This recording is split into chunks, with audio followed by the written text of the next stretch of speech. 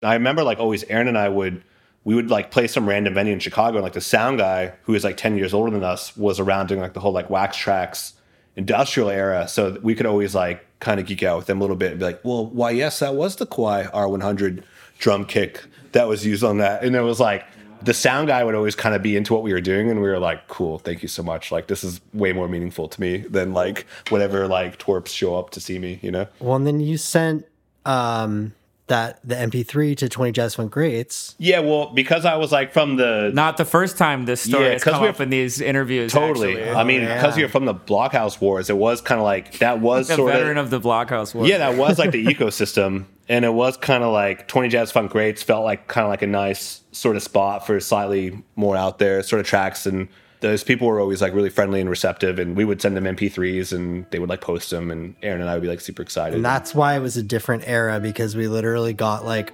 a record deal off of like one MP3 on 20 Jazz Funk Greats. Hi, this is Jack Callahan, and you are listening to 400 Floor. You just heard from Matthew Arkell and Aaron David Ross, also known as Gatekeeper. The two met in college in Chicago at the beginning of the Blog House era and quickly found success with their early Italo-inspired productions and over-the-top stage sets, eventually winding up associating with the now legendary label Hippos in Tanks, which released their epoch-defining EXO. Though the two eventually decided to take a break after years of globetrotting, they continued to work on music individually and recently came back together, starting their label Legendarium and playing their first live shows in almost a decade at the end of June. This episode has been edited from the full conversation, which is available at 400floor.com. That's the number 400 and the word floor.com. This is 400 Floor. Let's go on and get into it. Hello. Thank you guys for being here. We're in the Nina HQ right now, and happy to have you guys on. So how about let's start with Aaron. What is your early experience with music, and how did you become enamored with music? Was it through parents, friends? Like, what was your early experience with music? Well, yeah, thanks for having us. My pleasure. Yeah, we flew in, so I do appreciate it. My earliest musical memories are like Yiddish lullabies. My grandfather came from a family of cantors. Wow, and amazing. They were like first generation Ukrainian Jews, and they music was like a big part of their lives, and I think that was kind of the only part of the religion that really carried through to like my family. He would sing a lot of those songs, and then my dad is a clarinetist, and has a klezmer band, and so the Byzantine minor scale was like heavy in the house growing up. You know, it was like between the lullabies and the klezmer band rehearsals and stuff like that. My older brother played piano and was like kind of shredding Bach and Chopin and stuff like that all the time at the house. He was really good. And it made me want to play, so I took piano lessons when I was like 4 or 5, but I wasn't good and it didn't stick. And I kind of hated sheet music and practicing, didn't relate to that. I quit piano lessons and got into Magic the Gathering and fantasy, Dungeons and Dragons stuff. And when I was I was doing magic shows too. I was I was a magician. I was really into magic. I would put on shows for other younger kids, birthday parties and stuff like that. Build my own pyrotechnics, and we're getting to the core right now. Yeah, wow, for sure. Amazing. That was probably around the time I got my first CD, which was the double disc Phantom of the Opera, original cast recording, which is were your friends cool with that, or did you listen to this at home, quietly with the door shut? No, actually, my friends were I made a friend and I showed up at his house, Mark Arthur, and he was literally wearing a Phantom mask and a tux and a cape and the whole thing. We were probably 9 years old. He was getting ready for you to yeah, no, he knew I was into that and wanted to show me his cool, Phantom costume, and we made backyard movies with like flash paper and stuff like that in his backyard, and like So cool. He was also into magic. We were doing Got to magic hit shit. him for the remix. Yeah, that was kind of my only friend at the time, so that may have had something to do with it. But Where did you grow up, by the way? I grew up in Tucson, Arizona. Yeah. Okay. Yeah, that's a... I was probably in like 4th or 5th grade. I think it was 5th grade. And like these girls, these like cool neighborhood girls, decided that I needed cool lessons, is what they called it. And I'm like so glad I met them when I did, because do you know what like it really helped put things like in perspective. Do you for remember me. what some of the cool lessons were? Well, it was the cool thing of, I mean, like the thing that I like still really appreciated about their approach was that they were kind of like goth-ish girls, but they presented cool in this kind of agnostic way of like, it's not like a scene or like a style or a look or a sound. It's like just like a feeling or something. Like how you carry. Right, exactly. And like they were goth girls, but they like told me to wear Nikes, and they also, you know what I mean? There was like, they were like, Oh, wow. They were like, Was this 2012? no, this would have been, I was probably in 5th grade.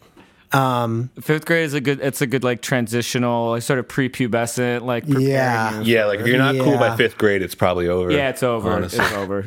Yeah, no, they saved me because I was definitely going down that road. I was like I was still into like the Dungeons and Dragons stuff, and like had like very colorful sweats that I would like insist on wearing to school and stuff. Up until that sounds pretty cool, honestly. then, when they were like jeans. Yeah, they're like listen, jeans yeah. are cool. But I went to my first like big concert with them, which was Korn and Rob Zombie, like insane arena tour where there was like a fire breathing dragon on stage and Yes. shit. Like it was I'm like, it's not that far from Phantom of the Opera. no, honestly, like the spectacle Yeah. is like a consistent thread pretty- for pretty sure. close, Like, yeah. and like, yeah, all the pyro, it's like giving very similar. And then what would have that been like early high school? Middle school. I was like, I would hang out with them. They were like into cool, like dark music, but like kind of mainstream, it was like 9 Inch Nails stuff, And then my school friends were like into like show tunes, literally.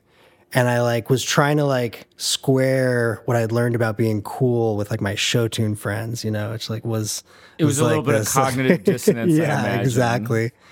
And then I've met these guys who I thought were really cool, and they were rude boys. And they would wear like high watered sharkskin suits and like skinny ties. This and like is like slick their hair back. what? This is like 2000s, around, maybe. Exactly. Like 99 maybe. Maybe like 99, Yeah, 2000.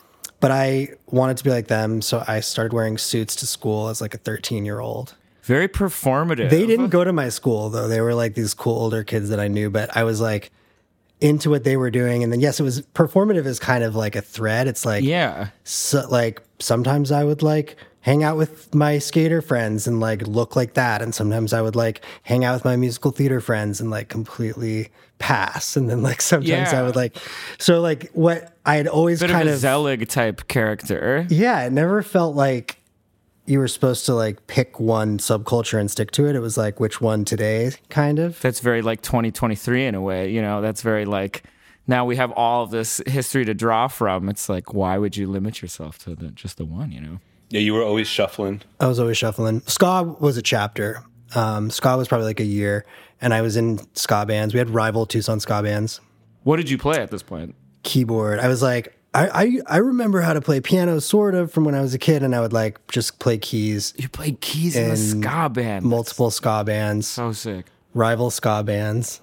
The rival band, my ska band's rival was called Los Locos Gringos. What was your band called? Our band was called the Hypocrites, but it was like hard to compete with like Los Locos Gringos because that's like a pretty raging ska band name for a 16-year-old.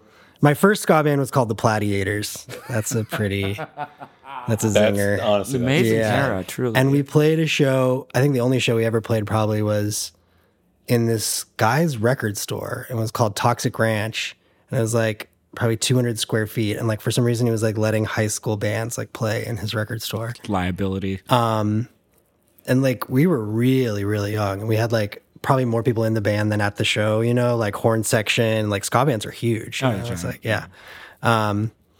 And then through like Toxic Ranch, that record store, and like the venues around there, Scrappy's, like the scene in Tucson, there was like, it's weird that ska is also the same as like hardcore, is also the same as emo, is also the same as pop punk. Yeah, it's the same general as, like, kind of. None of the, They're like different political parties that like show up at the same convention. Yes. You know. right. But that kind of like proved my own point to me that I wasn't a poser. I was like, look, all these people hang out. They all have like, their like tastes kind of like glitch between these various states of like, you know, like this same font works for all these different styles of music, the same bandana, whatever, you know, like, but yeah, so I was definitely in that world for most of high school. Didn't find electronic music until I was like a senior, and it was like the beginning of the hipster era with like Ladytron and Adult and that kind of stuff. And that blew my mind, and I was like, yeah. How did you get into like what was the just through friends or? Yeah, it was just friends and like local shows and stuff like that. You know, like I was like working at the venue sort of, and was like there every night, and like it was just kind of like a scene. You know, it was very very physical scene. Yeah. And like cool bands would come through there. I remember the Locust came through and played on the floor, and like I don't think we saw any cool like electronic music there. That was not the vibe. But I remember I had a Skinny Puppy Too Dark Park cassette that my babysitter gave me. And it was my only frame of reference for that. I didn't like, it was disconnected completely from like a scene. But I remember that because I remember rediscovering it like a decade later and being like, oh my God, like I had this cassette. Like I remember these songs. And she also, bad babysitter, took me to a rave, which was like the only like real rave I ever went to. How old were you at the rave? I was trying to remember. I was probably like, because she wouldn't have been my babysitter anymore. So it was probably like 12 or 13. This is when you were dating. I mean, I'd always had a crush on her. She was like, you know, whatever. But oh, damn, Tucson rave. Yeah, that was like I remember rave. being like a kid at the rave, being like, what, like not participating, but just like observing, you know. Like, do you think she was on drugs? I'm sure she was. I don't know where she ended up. Should find out. Send her the new album. Yeah. But that was cool that she gave me the Skinny Puppy tape. That is cool. That was like by that and like the Phantom of the Opera CDs are like the artifacts that I'll keep from my childhood. Memento. Those are solid Venn diagrams. Yeah. I can vouch for that. Yeah. That's on one side of the Venn diagram. Skinny Puppy and Phantom of the Opera are solidly on the same side of the Venn diagram. And then I moved to Chicago. Met Matt shortly after that when I was like 18. When did we meet? 2019, maybe 4. 2005? Yeah, 2004, so something like that. Where did you guys go to school? Also? We went to Columbia. Oh yeah. And I was in the music program and like studying composition. I was like, fine, I guess I'll learn sheet music again because it's like seems like valuable to me. But there is like where I learned that music like didn't have to have a little cute beat behind it, you know, like, and I remember meeting a guy in a coffee shop because I was like working on sheet music on my laptop, and he like came up behind me and he was like, what are you working on? And it was like really friendly, like IRL kind of relationship forging. And he turned out to be like, I still keep in touch with him. He turned out to be like my music daddy. Like he just taught me, showed me so much cool shit, like taught me about so many interesting perspectives on music. Like I think that day we like went back to his place and like listened to Morton Feldman, and it just kind of like changed my whole perception of like what music should be, you know, like that's pretty good. Yeah. That's pretty good. And that coupled with like music history and like regular music school stuff and like kind of like, I got a lot more interested in, the weirder stuff and the history behind that. And especially like academic electronic music from the ages. That stuff really resonated. And there was the scene in Chicago was like, it didn't really look like anything, right? It was like, there was like, I think we were just like not into any of it, which was kind of how we became friends. We were like, we all agree this sucks, kind of, right? Right. Oh yeah, because we would bond over like Black Dice or Acceptor. Like you were really into like, experimental music, and I was like kind of making beats, but also agreeing that like everything was pretty unacceptable at the time. Yeah. So it was like a natural. I think we met at like Critical Mass. Or some like vegan bike ride against the Iraq War or something. Food, not bombs. I was definitely vegan during the Iraq War.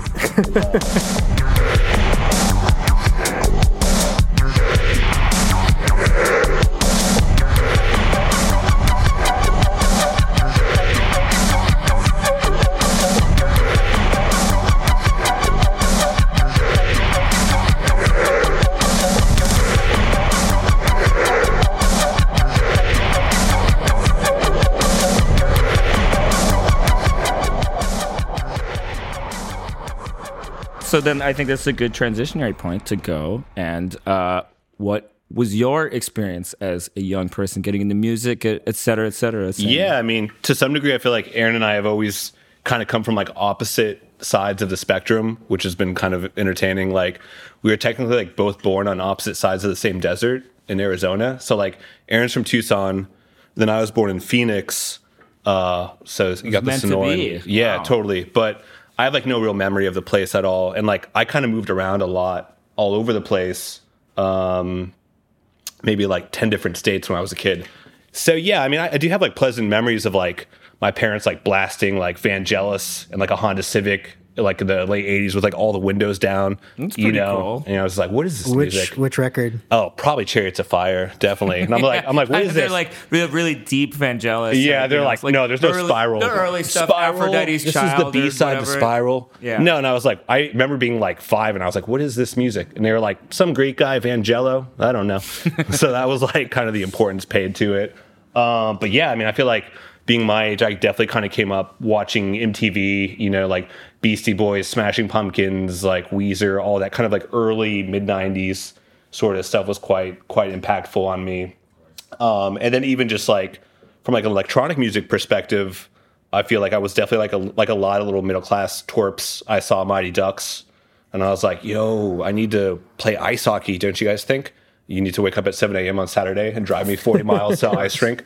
So, you know, that's when I was like 7 or 8 and I was like getting really into the skate culture where they would like kind of just play like all these like early 90s like mega dance club hits like Rhythm as a Dancer and all that. And it'd be like free skate session and I'd be like 4 feet tall skating 40 miles an hour trying to show off, you know, to just like the finest tracks possible. So that was kind of like the early childhood, which was like pretty predictable, not really that different. But then middle school, I think at that point I was living in like Iowa, Illinois, kind of like Quad Cities, pretty remote middle. Your folks moved around. Yeah, my dad was a meteorologist. Mom was I had to scoop on the weather for sure. You got storm blood. Yeah, and that was always cool. It'd definitely be like, there's a severe thunderstorm coming into town. I need everyone to get their shoes on now. We're gonna go outside and check it out. So like that was cool. Then my mom was just like a super pleasant librarian. So, you know, I mean, they were fine, but they weren't like encouraging of the arts, you know, if that makes sense. They had kind of already come from New York. But they weren't explicitly discouraging. No, I mean, it depended. As long as it wasn't like, I was definitely like a little Hesher, like in like elementary school, like kind of like 5th grade onwards, I was really into like death metal and super aggressive music. And they would just be like, okay, we found this CD by Sepultura called Chaos AD in your room. And I just want you to know that Chaos is like not good. Society would fall apart. And they were like, you know, they're like reading the lyrics in the booklet. And I was like, that's my like friend's older brother's CD. I don't know what happened. I'm just borrowing it so I could burn it, honestly. Yeah. So I was like really into super aggressive music as a kid. And I think that was just kind of a product of me moving around a lot and kind of being a bit rebellious and aggressive and whatnot. So I definitely gravitated towards like death metal and more extreme music. And then like in middle school, like I do kind of have like a really pleasant memory of like my friend's dad like renting Clockwork Orange for us and like hearing Wendy Carlos for the first time and just like that music kind of like immediately radicalizing me a bit where I was just like, yeah, I could be a criminal. Like this is fine. Good conclusion. This is fine. Yeah, like when this movie's over, like we should cut your neighbor's tree down. Like that would be awesome. And I kind of had like a life of crime from like maybe like 10 or 11 to like 15. I was pretty bad, honestly. It was dually influential to you, both the Wendy Carlos, but also committing crimes from the actual film. Yeah, I just was like really inspirational. And I look back on it now and I was like, I think I was kind of radicalized by that soundtrack a little bit. It just felt like really kind of like dignified and sophisticated to be like arrested. Do you still associate electronic music with not crime? Anymore, but if some Wendy Carlos comes on and like someone's reading me my rights and I get cuffed, you might wake up 6 hours later. Yeah, it's like that's right. I'm a high-minded low life. Like I'm okay with this life. Yeah. So that was pretty great. And then, you know, I mean, like I think around like middle school age, I kind of transitioned from extreme music to electronic music. I got pretty lucky. I had like a neighbor who was this British character who was like the senior like captain of the soccer team. Very cool guy. His car was just one giant subwoofer. It was like a Ford Escort from like 1988. That was just like a subwoofer. And he's like, I can pick you up for school for soccer practice. And I was like, all right, cool. So he pulls into my driveway, and there's just like, like Around the World by Daft Punk playing at like loud enough you can hear it from a few miles away. And I was just like, what is this kind of music, And he's like, it's computers, mate. And I was like, oh, that's awesome, because like I'm a pretty lousy musician. So like if I can just go to Best Buy and, buy some software here and recreate this, that would be amazing. So I had this British pal who kind of got me into like Big Beat and all sort of like the late 90s, early 2000s sort of canon, which was super important to me, like Fatboy Slim and all that really like kind of amazing but kind of terrible sort of, that's really where it was at for me. And then, I kind of transitioned a little more into like experimental music when for me it was like my friends were always kind of like just going with the flow a bit, it was like, oh, we like this kind of music because like this is, there's shows in our town for this kind of music. And I was like, I think because I was moving around a lot and not really enjoying where I was like, there was like a certain degree of like trying to escape my environment and like listening to like some like French electronic music or British electronic music. Like for me, it was really fun because I felt like I was just like imagining myself in that world, like being 14 and like putting Massive Attack on to fall asleep and being like, yeah, maybe I am a Scottish drug dealer. That could be. So like for me, that was really fun. And I got lucky. Like there was a kid on my bus who like ran like a CD burning racket, and he was like, I was like still into extreme music and like death metal. And he was like, that music's like not that good. And I was like, well, I don't know, man. Slipknot, honestly, it's pretty cool in my opinion.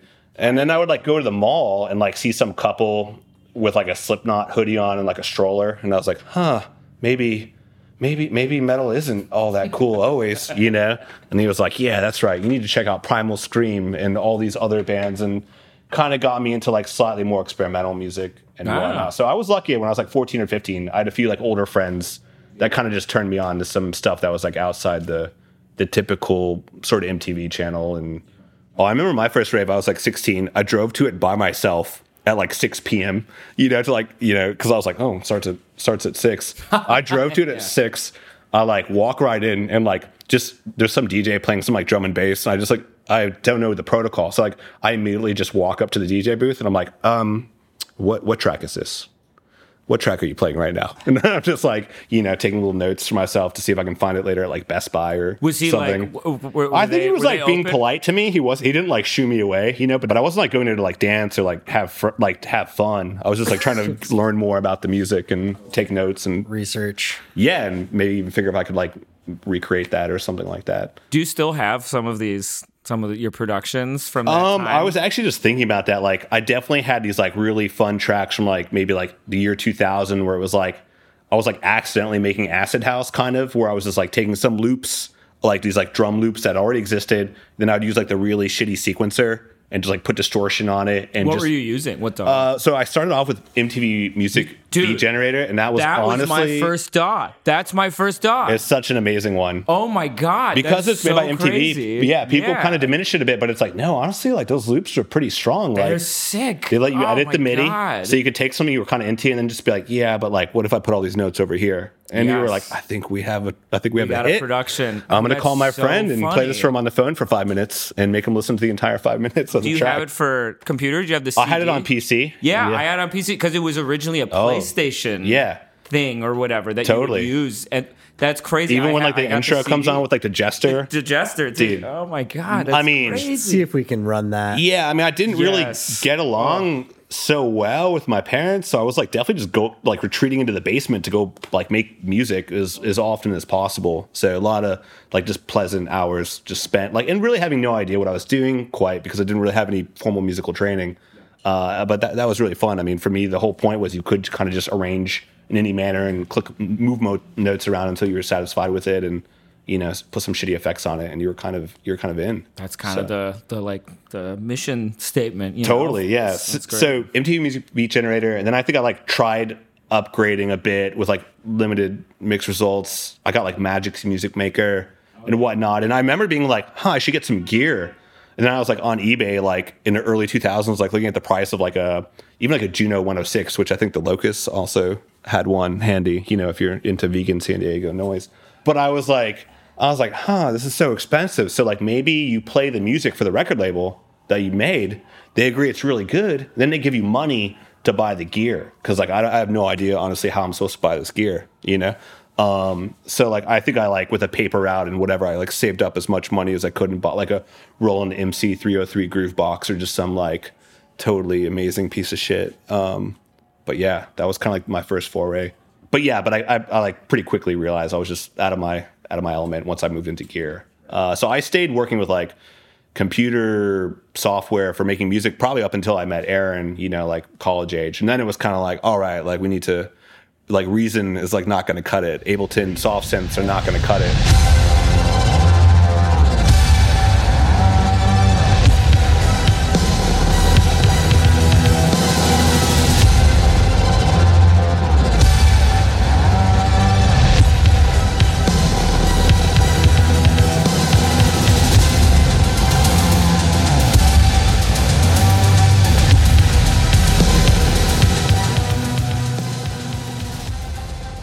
So then I guess this brings it now to the meeting of the minds. How did you guys first meet? Do you remember? I think we met at Critical Mass. Did we really? You were not kidding. It was actually Critical Mass. I remember being at Critical Mass and it was like, you know, 10,000 obnoxious college students on bikes, you know, and it was just like All taking with the over. same haircut. Yeah, taking over like Michigan Avenue and like little American Apparel deep fees. Oh, yeah. You know, and it was like, What an era. yeah. This was pre-Bloghouse. And Yeah. I think we were into like gas and like kind of like more like atmospheric electronic music at the time we met. Max Richter. You were living in the dorm, so yeah, it would have been 2004. Max Richter and all that. And This was like first year of college. You guys were I think it was second year. Yeah. Finesse, all that. Like that's kind of like where we were sort of in this like. At that point, I was like kind of into dance music still, but like more on the side. How are we finding out about music though? I feel like it had started to kind of become a little bit about hunting on Soulseek and stuff too, right? It was less about that's definitely like the post IRL community totally stuff. The Chicago scene at the time was like it was kind of wild and fun, but musically it wasn't really what either of us were into. This is like 2004, 2005. 2005. It was like yeah. It was like I don't even know how to describe it. How would you describe it? It was like calypso math rock bands. Yeah, and we were They were really good. Like they were course. shredding, you know, Totally. but like it just wasn't like our like aesthetic place at the time. It wasn't like hitting. And like I think also it was an era. It was like right after the millennium, so people were like kind of. There was this sense that like at least in like experimental music or electronic music or something, there's like this sense that like all of those extremes had been explored or something, like the edges had kind of been reached, and so it felt interesting to like kind of try to time travel or something to like a time when that wasn't the case, you know. I think that was kind of maybe where our project originated from, was like a reaction to that, you know. Well, yeah, like a lot of bands then were like, what if we sounded like the Beach Boys? And I was like, well, I definitely don't like that kind of music like at all. But I think like, I mean, Aaron and I had been friends for a little while, but we didn't really work on music together. But I think like the first time we were sort of like aligned really was we watched like some Mark Shreve video. Oh yeah. Who was like this British dude who like showed up on like British public television with like a giant PC monitor and like did like a cover of John Carpenter's Assassin. And we were just like, this is kind of what we want to do, honestly. It's like black denim, like Fog Machine, like SD video, just like really, really janky, but like delivering this like the like sort of intensity of like the spectacle, but like in this, you know what I mean? It was like kind of and like a mix of like industrial meets new age meets like kind of weird like 80s like synth pop. It was just like a fun fusion and like covering John Carpenter, which was like kind of deeper in the DNA from just being into horror movies. And it was just like, it was like a really easy place for Aaron and I to kind of sync up. Wow. So that was like you're like, this is what we have to Yeah. do. still the template, honestly. Yeah. Like, Yeah. Yes. Go back to it often. Yes. Totally. What's that concert video live at the Yeah, it's like some live footage from like 1994 where he's just like, at that point, he's like probably already slightly past his like peak of his career. And he's just like wearing a leather jacket, like on public television, just being like, yeah, we got a couple of computer monitors and towers here. And we're going to like play air guitar basically over like 20 cents hooked up. But I think like that vibe was like kind of what it felt very contrary to like what else was going on in Chicago And we were like, well, let's just do this, and we'll get like a bunch of fog machines, and we'll like play slightly too loud. And like honestly, for like 2007, like 2008, that was kind of Mickey Blanco threw some party, and they were like, do you want to do a show?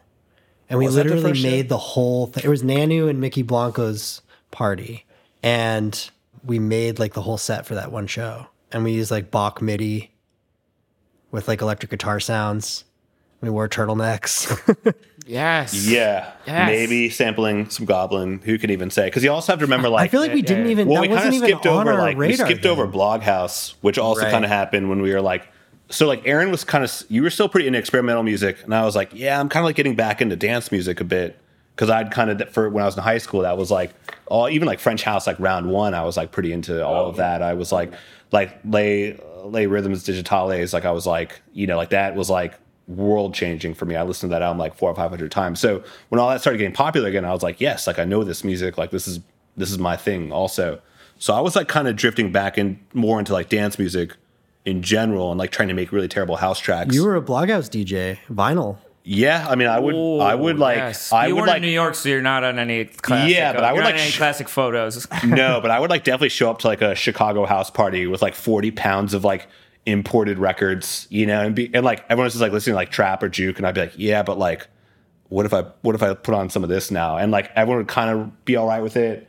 And Like, it was first gen Chicago house type. yeah, stuff. I mean, like all that stuff, I was like, it was available, and I was super into it, and you know, Dance Mania Records and all that, and I was like trying to kind of walk that fine line of not like entirely appropriating the music, or like kind of trying to connect it back to like the French stuff I was into, and Bloghouse was like kind of happening, but like I was really only super into Bloghouse for like the first year or two. Then it like hit this weird wall where like one day like American Apparel and like Ed Banger Records and Steve Aoki and Shutter Shades and all of it was like one day it was all just over. Yeah. You know? And The then, moment, the Yeah. Shutter shade. Justice came and justice went. yeah, like like Justice was served.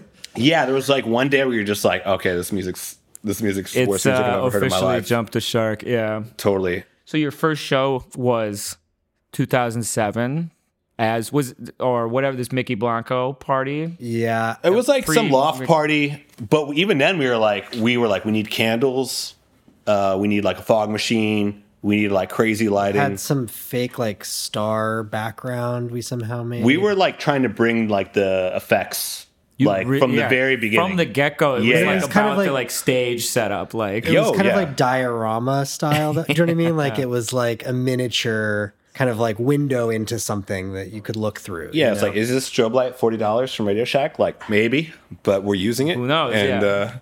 you know, it's conceptual. did you guys play as Gatekeeper? Yeah. Or was it? Yeah, that Wow, was- so yeah. right from you had the concept right from the get. Yeah, I even like remember having like a funny vision for the name of like, I was like, oh, we were trying to come up with a name. I remember for some of our other music, even it was like always kind of difficult because we were like a little too picky and like everything kind of sucked was like the general mode. But I remember having like sitting at a kitchen table and having like some really funny vision of like some cave in Tuscany somewhere, and there was like two people like sitting at the entrance of a cave, and I was like, yeah, like Gatekeeper would be kind of fun, you know. This was obviously like before the word kind of changed meaning too. Now it's So like now- this, now it's like- now it's like as though you came up with the band name like last year. Yeah, we have to like clarify. Gatekeeper. It's We have to like really clarify. like kind of like anti-woke, you know. Yeah, like, we have to be like the gate is open, like Yeah, gate opener. The gate, yeah. So I mean, we were playing around with like changing the title maybe, but like Girl Boss.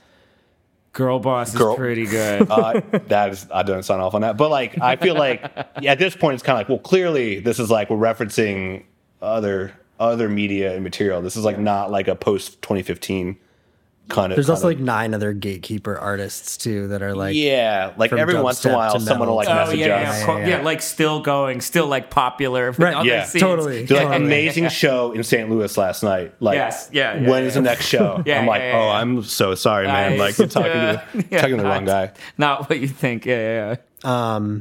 there wasn't really like I mean, there was like the history of like some of the stuff we were into in Chicago, but it wasn't really active at all. Yeah, So there's we like were one street named after Frankie Knuckles. The younger kids didn't really care about it as much. And I remember like always Aaron and I would like play some random venue in Chicago, and like the sound guy who was like 10 years older than us was around doing like the whole like wax tracks industrial era, so we could always like kind of geek out with them a little bit and be like, well, why, yes, that was the Kawhi R100 drum kick that was used on that. And it was like, the sound guy would always kind of be into what we were doing, and we were like, cool, thank you so much. Like, this is way more meaningful to me than like whatever like twerps show up to see me, you know? Well, and then you sent the MP3 to 20 Jazz Funk Greats. Yeah, well, because I was like from the... Not the first time this story has come up in these interviews. Totally. Actually. I mean, because you're from the Blockhouse Wars, it was kind of like, that was sort of... veteran of the Blockhouse Wars. Yeah, that was like the ecosystem. And it was kind of like 20 Jazz Funk Greats felt like kind of like a nice sort of spot for slightly more out there sort of tracks. And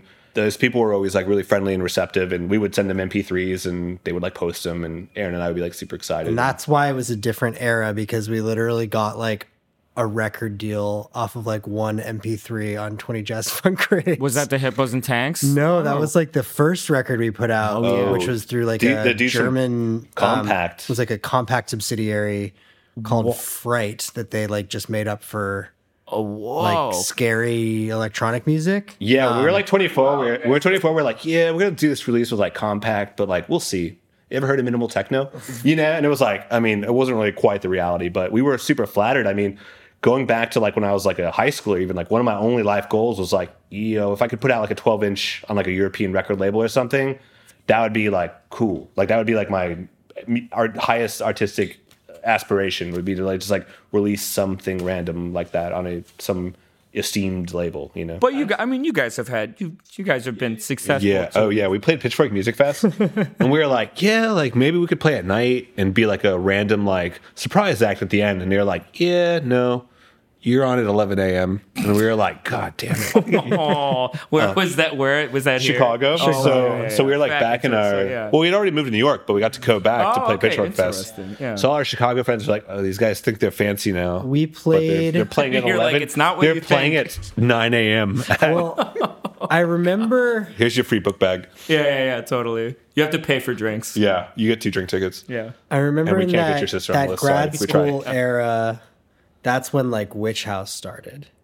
Oh, And that's so a whole there started chapter to be a little this bit, kind yeah. of like some of like Everyone like rebelled against like the like whole upbeat like iridescent kind of Beach Boys sound and was like, yeah, like darkness is cool, which for us was like kind of embarrassing, but also we helped were us like get we popular. sort of fit into this a little adjacent bit. to it, but it wasn't what we were doing. So it was. But like, you kind of got they made the circle big enough to that. Oh you yeah, were included. and it's in like, it. oh, do you want to play the show? And like, yeah, I guess 2010, we're like, yeah, with, sure. You know, we played with Totally. Salem at Glasslands in 2009 when we Yes. lived in Chicago. We like came here, and that was our like first New York show, and it literally got reviewed by the Times. And the Times called us. What did they call us? I don't know, but They they were called like us they were something generally cool. like complimenting us. No, they called us something cool. I was like, you see that, Mom? You know, that made me think of this earlier too. Is like the idea of us being successful. Like, was not. I had no sense of that at all at that time. Like, it was very much just like. Oh yeah, like we're after that just doing show, this after that show, we thing, like flew like- back to Chicago. It was like 5 degrees outside. I was like walking the dogs and going to grad school. Like it was like not glamorous or Well, it any just meaningful success. Obviously, I wasn't really aware. I think maybe that's how it is for probably anyone. Like, you're not really aware of it while you're in it or something. because it's just your It's life, just reality, you know? right? Yeah. Totally. I mean, once Gatekeeper got going in Chicago, there was like a little scene that kind of formed around it. There was like White Car, Elon's project, and it was like a bit of like an there was industrial, that, like kind of there rehash. was It like was fun. some other like Italo pop kind of adjacent bands that started up, like live electronic music with vocals, and it like what were they called? late aughts, like Chicago kind of had a fun scene. Some of our friends, Love Concept. Love Concept, right? Yeah, some like kind of industrial groups that were sort of like, all right, so exactly how many Front 242 records do you actually have? And we're just like, but actually, although I will admit, like when we first started making this music, Wanzer. Bo's great. Yeah, Bo is just in town. Yeah. yeah, there was we one saw dude him. where I was like, well, like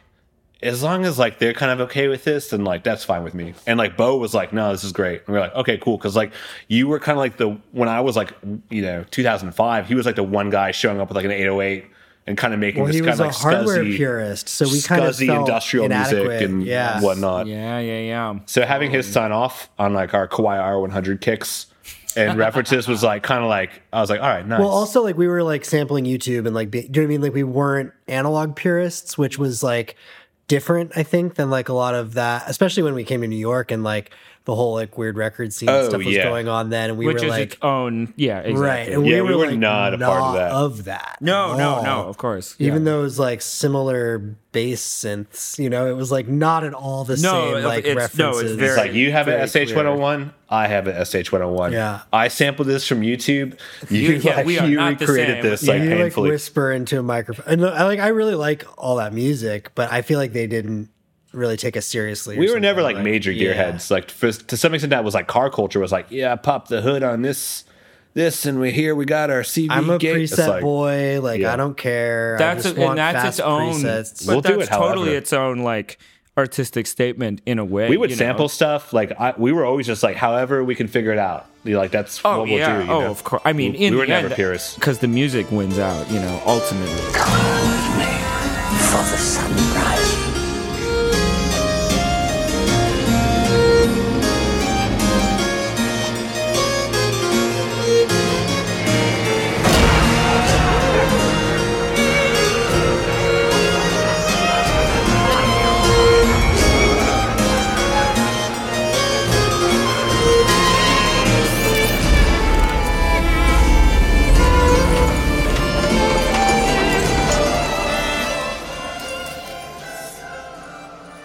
So it's like moving to New York, 2010. and you had already been doing. You had been New York playing some like Times kind of was already shows. writing You already about in the us. New York Times. So you're like, we got to move to New York. Got to make it. You know, Right. got to. Also, like Chicago's like -5. Like you Yeah. cannot live there as an adult No. unless like you want to work for an insurance company or become like an alcoholic. Like Yeah. lovely city, but It like this felt kind of like- it's hard. options, yeah. yeah, It it's felt intense. like people were just like getting out. Like it West really- Coast if you're in film video. You know, if you were into music, you trekked off the East Coast. Yeah, I have a few friends that stayed, but almost everyone I know from that era like moved away, and a lot of them moved to New York. And it didn't even seem like we made the choice to do that. It just That's seemed pretty like natural. that's just what we were doing. You know what I mean? It's like, yeah, Mom, I live on Star Street, right off of Flushing, right off of Flushing. Yes. Yeah. we moved to Bushwick. That's when the Hippos and Tanks era started too. We met Baron. Yeah, Baron was always a super nice guy. Like literally, like just lost thousands of dollars working with us and didn't even care. Like he was.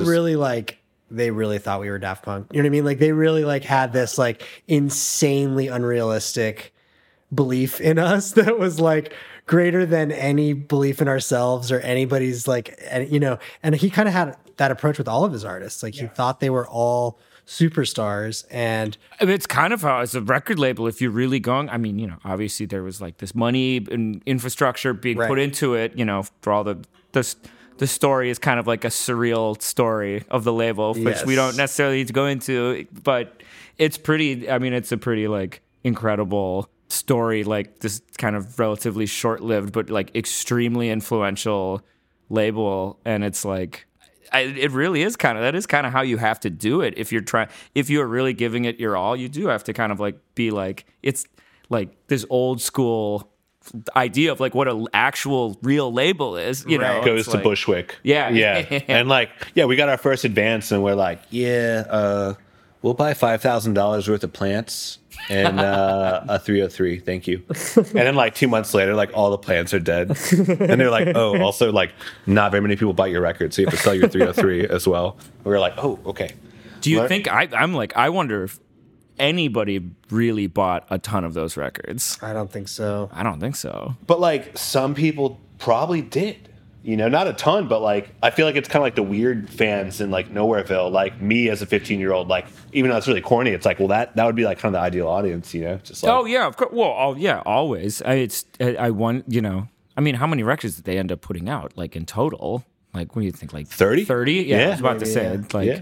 so you even wonder, like, I don't even know if there was. Just thinking of like any label where they have this sort of like.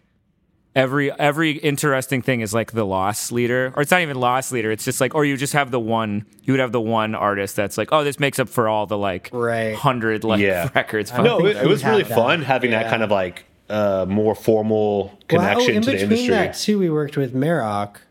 Yeah, Which was like yeah. another we cool did- moment. yeah. They Yeah, did totally. Giza. Yeah, talk about that a little. those guys were Yes, super yeah. chill. Like they didn't Yeah. micromanage anything. It was just like whatever you want to do is cool. And we were like, It was like a small run. It sold out really fast. It was like kind of like probably at the height of our kind of like hype or something.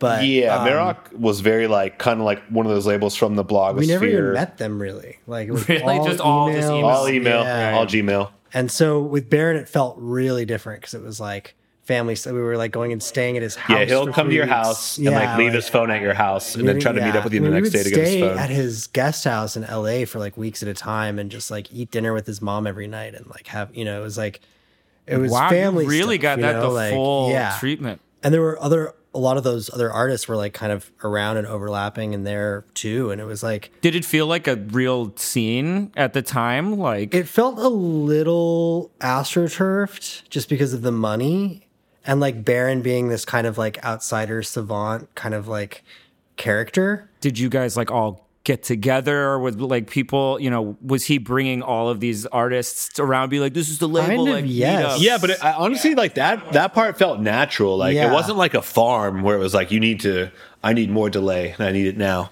It was more like it was more like Hippo's you show factory. up and it's like He had a here's guest house in like the backyard in West Hollywood that everyone would stay. And I know James like lived there for months. Yeah, and yeah. we would stay there for a summer or whatever and overlap with like Dean Blunt and like we knew Daniel from Chicago Physical Therapy and like the Nguzu people and like But there that was like, all natural. It's all like of this- you show up like James Farrar and Dean Blunt are playing Mortal Kombat with each other, and Right. you're just like, do you guys have a phone charger? Like I need a phone charger. Like Right. it was just kind of natural, honestly. Yeah, and we would like be playing shows with them and like have a lot of like they were like kind of California Illuminati a little bit, so there would be like weird like meetings with people that would go nowhere and like kind Be of like an you know, investor meeting or something, or like yeah, whatever. or like some like meeting with some company that Baron was in on the joke too, which was cool. Like Baron was kind of always chuckling a little bit as we were just like pissing away money. Like Baron was like he had this really kind of innocent quality to him where he did just believe in the music, as corny as it sounds, and like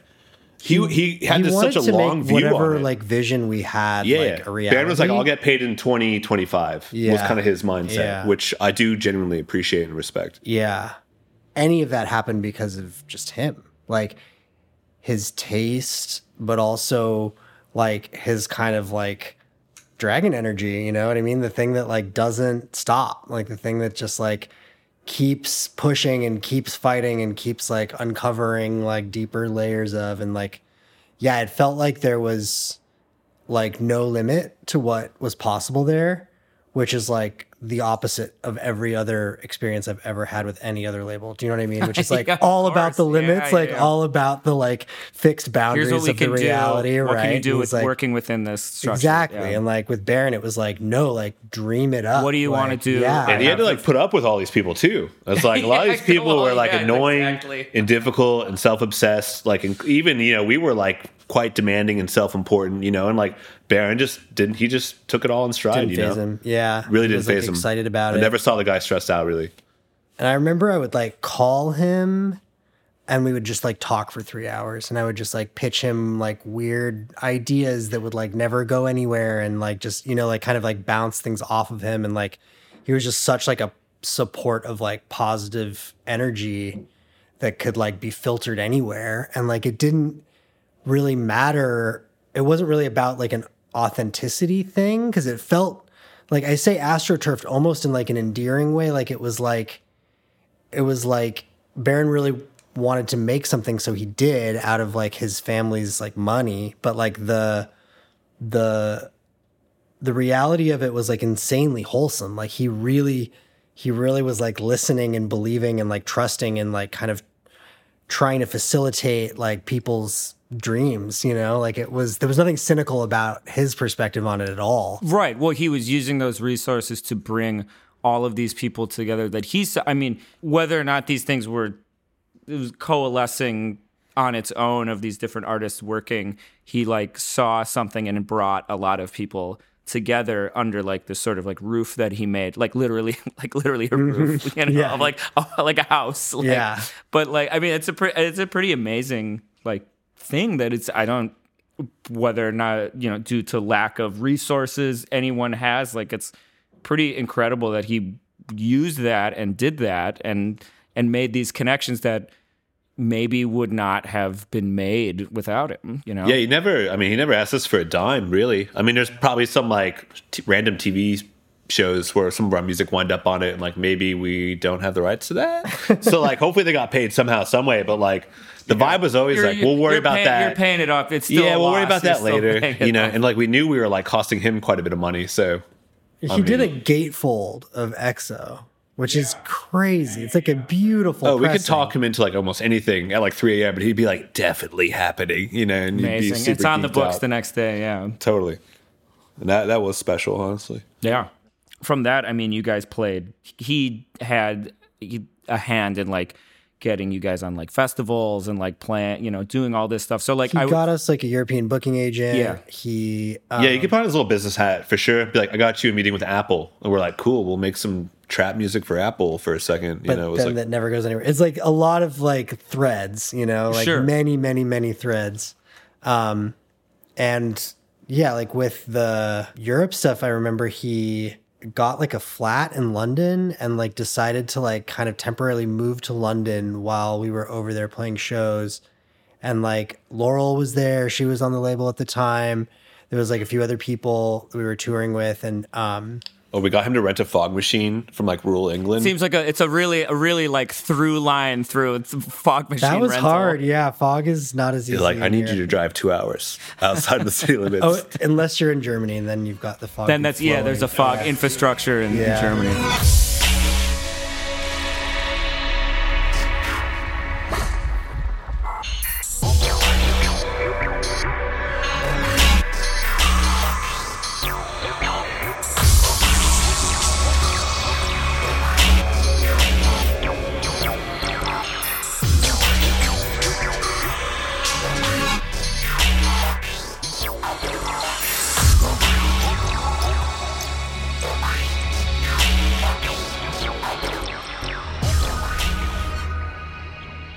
EXO was the last record you guys, the last full length. That was the last vinyl. Last that was vinyl, 2011. yes, right. We did a record after that in 2014. Yeah, right. On Lorenzo's label, on Presto. Lorenzo Senni's label, yeah. But yeah, EXO was like hilarious because it was like we had like the Eye of Sauron, like the full industry on us being like, all right, please make us some like Italo music again. Yeah, like, yeah. Something we need to be able to sell this. We were like, yeah, we're thinking more like sci-fi space odyssey with like sound effect. Like we were just like, we were also trying to react a little bit against like everything that was so popular at the time, and it was just like the Witch House thing was like something we were like trying to like just really distance ourselves from. Too, like it was like just like a corny like simplification of the tropes that it was like a super had digital record, Yeah. very heavy on like Wave Station and all those kinds of lots of like sort of like IMAX mid-90s vibes, sound effects and stuff. We both saw like Avatar in 2009. And well, that, this like, is changed also a lot. very like James's music, Spencer Clark, like this whole era. This is like 2011, 2012 or whatever. Yeah, it was like time to like change the station for a second. I feel like the big one that has, like Far Side Virtual, like when, that was like one of the enduring ones that has really influenced a lot of like culture after that. And so that is that like era that you guys are in of this sort of like... Yeah, and we definitely got like some institutional love. Like all our immediate friend circles were like, oh, this is fun, like cool. And then like Baron was like, I got people like writing me like hate messages about this album who like don't want... It's like people were literally just wanted like Giza Part 2. And we were like, yeah, but like that's not interesting. We're like, we did that. That was like music we made in Chicago in like 2009. So yeah, but like people were like really not happy. It was like a full 180. Yeah, no, It of was course, like a from the earlier stuff. A rug pull moment. And it was, it was a reaction to a lot of things going on at the time. And I also think we didn't really have a sense of obligation to anyone or anything, and it was when like it's a this bit free, of like, when you're being given and the like opportunity we've to always do been something. we like, just assumed there were always going to be like people who cared, who wanted to like whatever, when like, there's an infrastructure and there's money being put into it, it's like, well, there's somebody out there that's going to be and like we were kind continuing. of like pranksters, and also just being a bit like, well, that we should probably make the worst thing possible, or like exactly what people I feel don't like want that's to hear. a common that's a common story I've been hearing of like, at my absolute peak of resources. That's what I knew it was decided time to exactly make the worst record opposite of what possible. everybody expected me to make, and I thought it was really going to work out for me. But but like we don't regret it like at all. I mean, no, absolutely like it was totally the right call for where we were at in our life at that moment. There was like more coverage of EXO than anything else we ever did, but it was like very, very mixed. I mean, mostly negative, honestly, I would say. Like, I think there was like some validation we got from like we got like people institutional, we really respected. We got like institutional like, love, but then all like the music media was like quite mixed, mostly negative. I think Pitchfork was like, we got a bad wrong answer, guys. Yeah, you know. And at that time, that kind of stuff really mattered. I think it did end up like within a year or so, like dissolving most of the team. In terms of like the booking agents, like we had a US booking agent and a Europe one and they kind of all disappeared over the next like maybe year or two. Yeah, we were kind of like Wile E. Coyote running off the cliff where like, I think about like 2014, we were both kind of like. But then it was also, I mean, it was a bit practical. It was like we would go on tour and come back and like have $90 to like split for the next 3 months or something. And but it was those like, experiences were just. Well, they were. I mean, those are the stories we're telling right now, you know, but like, we couldn't survive on that. So we both got jobs in like 2014, I think. Yeah, I think 2014 was like when we stopped like permanent, like up until then we were like on tour kind of and just like, we would just like live in Williamsburg and like go work out at the gym in the morning and then be like, all right, time to resample like that operatic choir. Part-timers and then in 2014, I started working for Yamaha where I still work, which has been like a great setup for me. It's like, we have a studio and I have some like regular income and I meet like cool jazz musicians and shit, you know? And then, so we kind of had to like switch gears a little bit. I mean, we like, well, you're in our late 20s at that point too. So it's like, it's kind of tiring, honestly. Shuffling that, so, you know, like pushing it. I mean, we would still get together and I think you and I maybe had like a bit of a falling out too after like, I think by like 20 being husbands for so many years, you know, like, after being gay married for like 5 years, I think we were like kind of we were living annoyed. Together, we were working together, we were traveling together, we would like go to the gym together, cook all our meals together, watch all our movies together. Like it was so we like just got sick just a bit of a burnout. Yeah. Oh, for sure. I was like, I'm back into metal now. Like I'm over electronic music. Like it's all boring now. I think like 2014 or 2015, I was like, maybe I'll move to Florida. Like I was just like kind of over it a little bit. I kind of took a year or two off. I wasn't really doing anything musically too active. Like I had more or less gotten a day job back in the arts, kind of smuggling artwork and doing whatever weird stuff I was getting up to. And like, yeah, musically it was kind of like a reset for me. Like I remember like jokingly thinking like Arca had like put out 1 or 2 amazing records. And I was like, you know, I feel like they kind of like completed the idea like of this trajectory a lot of the contemporaries on the time were on. And I was just kind of like, I became like uninspired by electronic music maybe around like 2014 or 2015. And that's where I was just like, all right, I'm going to get back into metal and kind of like reset a little bit and like wait till I'm excited again. You know, I don't want to just be like running on a treadmill here. So that was kind of where I was at. And then like Aaron and I like moved out of Williamsburg and like got our own spots. We both moved in the city. You know, and then like after a year or two, we were like ready to be friends again. Let's do it. Yeah, of course. You need like a little cooling off. Yeah. Well, so with the Yamaha, I feel, you know, I think like that's kind of like a big part of your life now, at least on one side. Like, yeah. I'm curious about like, how did you get that job, first of all? And then like, how has that sort of like changed your relationship to like music and gear and everything? It's like probably a pretty big part. Well, my email address is aross@yamaha.com, which is very sick. I got the job on musicjobs.com, literally. I don't know about that website. Why didn't I know about that? This was like 2014. Website? Somehow I was on this website, and I got hired as like an admin person at their office. And it was like very classical music world, which I hadn't really been in at all since college. But you know, needed a job, took the job as the admin assistant, like did all of our like Young Kronos, like, graphic design and like whatever admin work there, you know what I mean? I was like kind of using those resources. And then I was about to quit after about a year because it was just like an admin job and it was kind of draining. And they were like, oh, we're building a studio like here. And I was like, I can have studio. So I kind of like convinced them to like make me like the studio guy there as they were building it out. And like got hired full time then, and have been ever since. It's been like 9 years. Well, so I guess maybe to kind of round it off, you guys came back together at a certain point, and you've been working on a new record for some time now. I'm curious about that. If you guys want to talk about kind of after 10 years almost since that Presto record or whatever, now like you've something. What was the genesis of this? Was this over COVID? You guys were like, I think honestly, just like again. Being friends. Like this is how we hang out. The best was way, like we work on music together. You know, I mean, we've done a few random commercial gigs and film scores here and there together in the midterm. But we worked on Uncut Gems in 2018, and I think that was also a fun point for us to realize that like sketching and like improvising and like kind of starting a new song idea every time we would hang out was like a much more like organic way of working than like hammering away at the same like 32 bars for years, which is like the alternate way, you know? Of course. And something that we had been doing. And so we had like an EP of 4 songs.